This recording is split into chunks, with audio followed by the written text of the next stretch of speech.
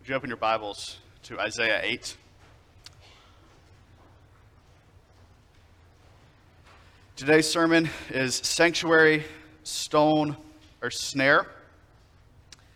We'll be picking up where Martin left off last week in verse 11. And you'll remember the context here. Judah has just turned to Assyria for help against the Syrian kingdom and the northern kingdom of Israel.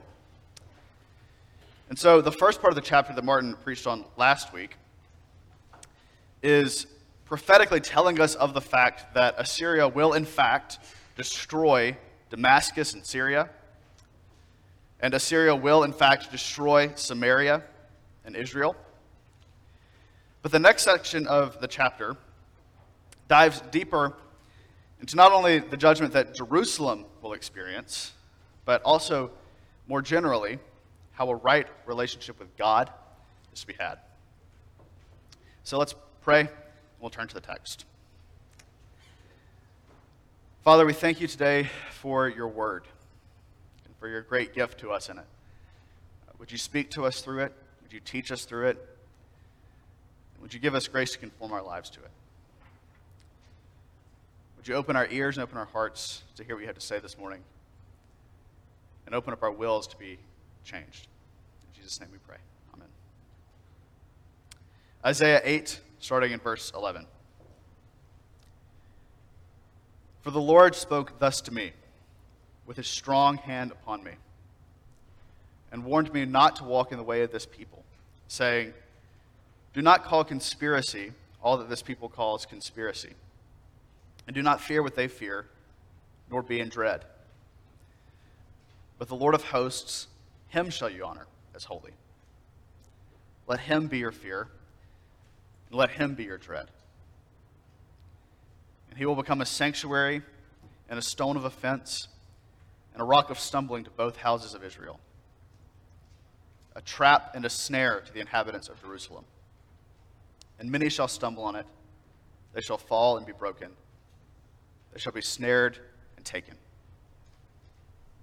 Bind up the testimony. Seal the teaching among my disciples. I will wait for the Lord who is hiding his face from the house of Jacob, and I will hope in him. Behold, I and the children whom the Lord has given me are signs and portents in Israel from the Lord of hosts, who dwells on Mount Zion. And when they say to you, inquire of the mediums and the necromancers who chirp and mutter, should not a people inquire of their God? Should they inquire of the dead on behalf of the living? To the teaching and to the testimony. If they will not speak according to this word, it is because they have no dawn. They will pass through the land greatly distressed and hungry. And when they are hungry, they will be enraged and will speak contemptuously against their king and their God, and turn their faces upward. And they will look to the earth, but behold, distress and darkness, the gloom of anguish. And they will be thrust into thick darkness. This is the word of the Lord. Thanks be to God. The grass withers and the flowers fade, but the word of our Lord stands forever. So, we just got back from this whitewater rafting trip, and you've already heard a lot of rock talk this morning. And I hope you're okay with that, because you're going to hear a lot more rock talk through this sermon, and we'll sing another song about God is our rock. And so that's the theme for today, that God is our rock. And so what I want to look at is how is that true? What does that mean for us? And the central question for us is going to be, what kind of rock is God going to be for us? The title is Sanctuary, Stone, or Snare. God can be a rock of sanctuary, a place where you can be sheltered, where you have peace. Or he can be a rock that crushes you under condemnation. So today I want to answer the question, how can you have peace with God? How can you be sheltered by God as your rock, instead of the alternative, which is being under his judgment? So we'll start by looking in verse 11. In verse 11, Isaiah actually sets up this dichotomy. He says, "For the Lord spoke thus to me with his strong hand upon me, and warned me not to walk in the way of this people." So the strong hand of the Lord is a prophetic term, first and foremost in this context. This is the protection of the Lord in Isaiah's words.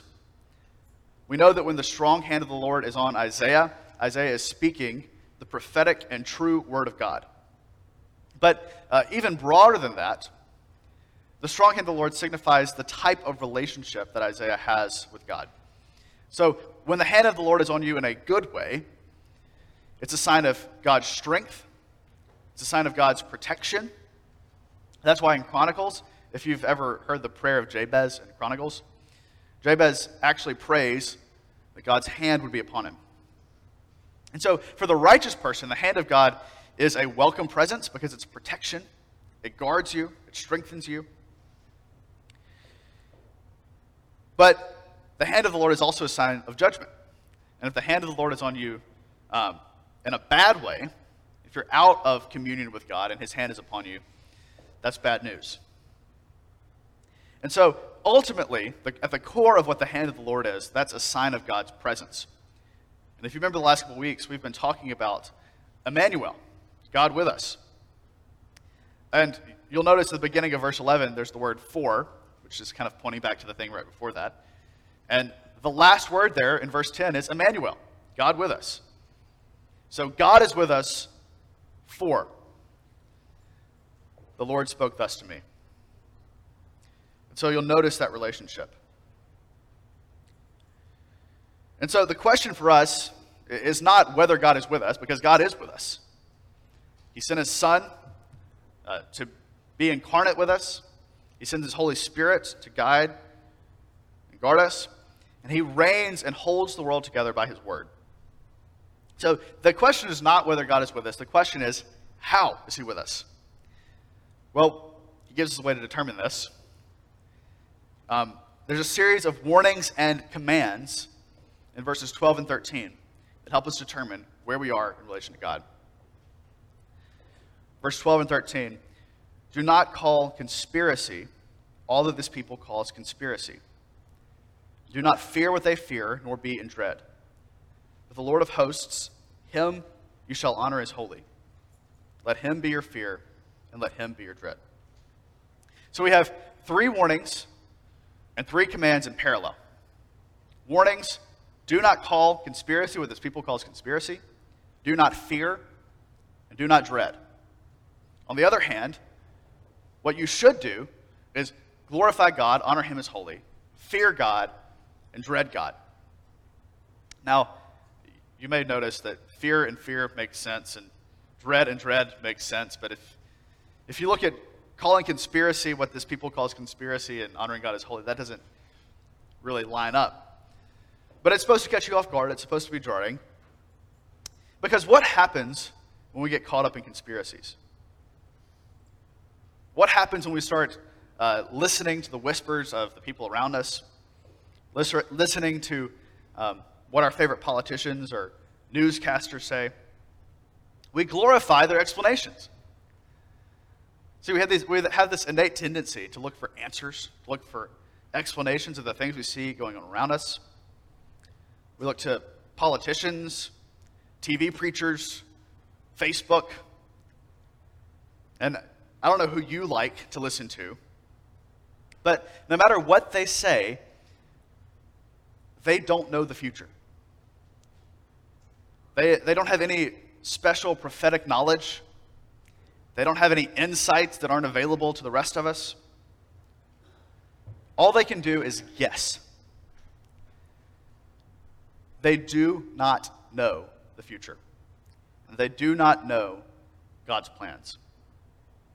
So I used to listen to a lot of political podcasts and things like that, but recently I've just had to kind of stop. Because, and we all have this tendency, I listen to stuff that I agree with, and the reality is that it never changes my mind, right?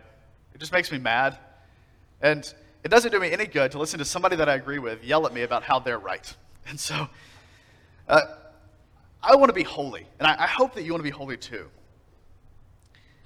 And if you want to be holy, if you want to be in a right relationship with God, you have to glorify God with your ears, not just with your lips, with your whole life, which includes what you consume. And so are you glorifying conspiracies? Are you glorifying stories? I heard the term this weekend, doom scrolling, is where you get on Twitter and scroll forever and read horrible news stories all day. But there's a place to find truth. It's here in your Bible. It's here in this church where we build each other up. We sanctify each other through the Holy Spirit. And so turn off the TV, log out of Facebook, and listen to what God has to say, because he does know the future. He has the truth. And he actually has the power to save your soul. Sure, be informed. It's good to know what's going on. But you don't need to have an opinion on everything. You do need to have an opinion on God and what your relationship with him actually looks like. So those are the three warnings and the three commands. They stand in parallel. Who do you fear? Who do you dread? Who do you glorify? Is it the people of this world and their ideas, or is it God? And that determines what kind of relationship you're in. So look at verses 14 and 15. We'll examine some of these relationships. Verse 14, and he will become a sanctuary and a stone of offense, and a rock of stumbling to both houses of Israel, a trap and a snare to the inhabitants of Jerusalem. And many shall stumble on it. They shall fall and be broken. They shall be snared and taken. So we have another set of three. God can be a sanctuary. He can be a stone of offense and a rock of stumbling. Or he can be a trap and a snare. So let's look at each of these. First, God can be a sanctuary. For those who trust in God, and for those who do his will, God's presence is a sanctuary. It's a welcome presence. It's a relationship of shalom, of everlasting peace. And God's hand covers us and protects us as a sanctuary. Notice that this is kind of interesting, and it's foreshadowing what's happening later in the verse, but notice that God is speaking in third person here. He says, speaking of himself, that he will become a sanctuary. And this isn't a mistake. It's a reference to Jesus. And that'll become clear later. But I just wanted you to catch that at verse 14. We're already speaking of the second person of the Trinity. But the Hebrew term here means the place where God dwells. And in other words, God is suggesting that he will become his own sanctuary, which is a little confusing, a little unnatural, right? The sanctuary is like the place where God lives. It's not God himself. That'd be like you saying, I'm going to become my own house, right? You can't live in yourself. But again, 700 years after this prophecy was given to Isaiah, God did take up residence in flesh. And the Son of Man became the Son of God. So in a very real sense, God did become his own sanctuary. And he took up residence in Jesus. True God and true man. So if we're in a right relationship with God, if we're in communion with God, what we get is we get to join him in his house.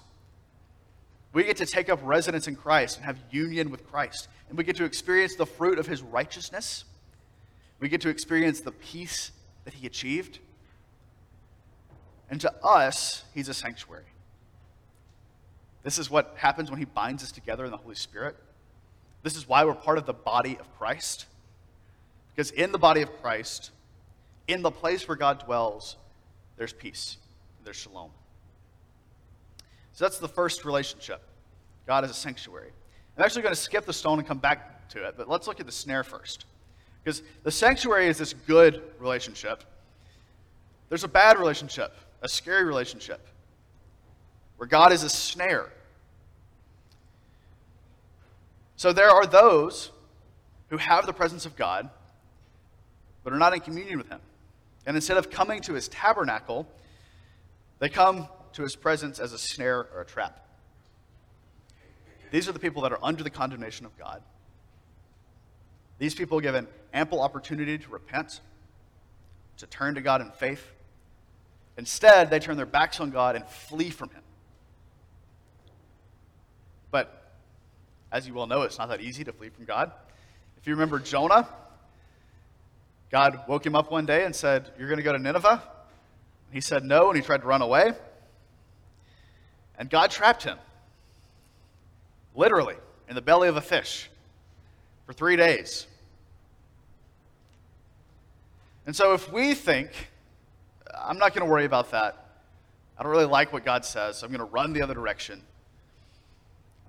understand that you can't get out of his snare. There is nowhere to go without God. There's no fleeing God. You're going to be in his presence whether you like it or not. So seek communion with him. And so what we have a good relationship in the sanctuary, right? We're in communion with God. We have peace with God. We have joy. And on the other hand, God functions as a snare. We're in his trap. We're under his condemnation. But there's a third category that stands between these, where God is a stone. And this actually goes both ways. I mentioned this earlier. And this is why this is the central thing. A stone can be a place of refuge, a place where you hide. It can crush you. But specifically, what Isaiah is talking about here is a stumbling stone. And if God is a stone to you, it means you're not in communion with him, but you're not entirely consigned to his judgment. So you'll notice that there's actually two words here. It's rock of offense and stone of stumbling. It's because there's two Hebrew words that appear there. The first is Evan, which is a sort of generic term for rock. If you see rock in the Old Testament, it probably is that word. But the second word is zur, which is almost exclusively, I think the only exception is the book of Job, it's almost exclusively used to refer to God. And the first appearance of that word is in Exodus 17. So this is the story of the people. They've fled Egypt. They've crossed the Red Sea. They go into the wilderness. They don't have water. So they start complaining. What would you do if you're in the desert? You would start complaining. They complain to Moses. They grumble to Moses that they don't have any water to drink. God has promised them protection. God has promised that he would take care of them. But instead of trusting him and having faith, they start complaining. So Moses goes to God and says, these people, this is a funny pun here. He says, these people are about to stone me. And so Moses goes to God, and God says, okay, there's a big rock out there. What I want you to do, a big zur, what I want you to do is go out there. I'm going to stand on this rock, and you're going to strike the rock, and water's going to come out. So Moses goes, and he does this ceremony that God told him to do with the elders of Israel and before all the people. And water comes out. Water flows out of the rock. Now, I can't get into all the details here, but just to give you context here, and kind of the point, is that Moses' staff is striking the rock in judgment. That's what that is a symbol of. Moses is judging this rock that God is standing on. And so what is happening is Moses is actually judging the people through this rock. But God stands between them, and this act of judgment of striking the rock becomes an act of mercy and flowing water. And the problem is this doesn't make any sense, right? It doesn't make any sense for a judge to stand in the way and to offer mercy when a people deserve punishment. And it trips them up, right? And this is the stone of stumbling idea. I remember one time I used to ride a bike on campus when I was in college, and one day, it was after dark. It wasn't that late, but it was dark. And I was riding my bike across campus.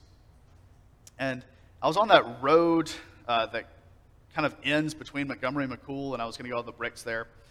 And I decided to cut through on the sidewalk to hop up on the bricks and go toward my dorm on the north side of campus. But I didn't know there was a step there. And so it's dark. I'm riding my bike, probably too fast, and I hit this concrete step. And you can imagine what happened. I didn't keep riding my bike. I flipped over the handlebars and crashed. But I'll tell you this. I have never forgotten that step is there.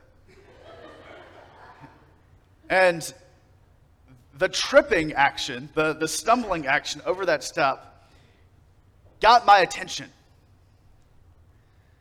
And so this is what Peter actually explains in 1 Peter about this passage. He says, "The honor is for you who believe.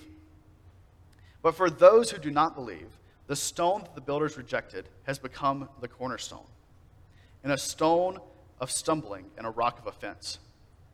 They stumble because they disobey the word as they were destined to do." So what Peter is getting at and what Isaiah is getting at is that this stone of stumbling is supposed to wake you up.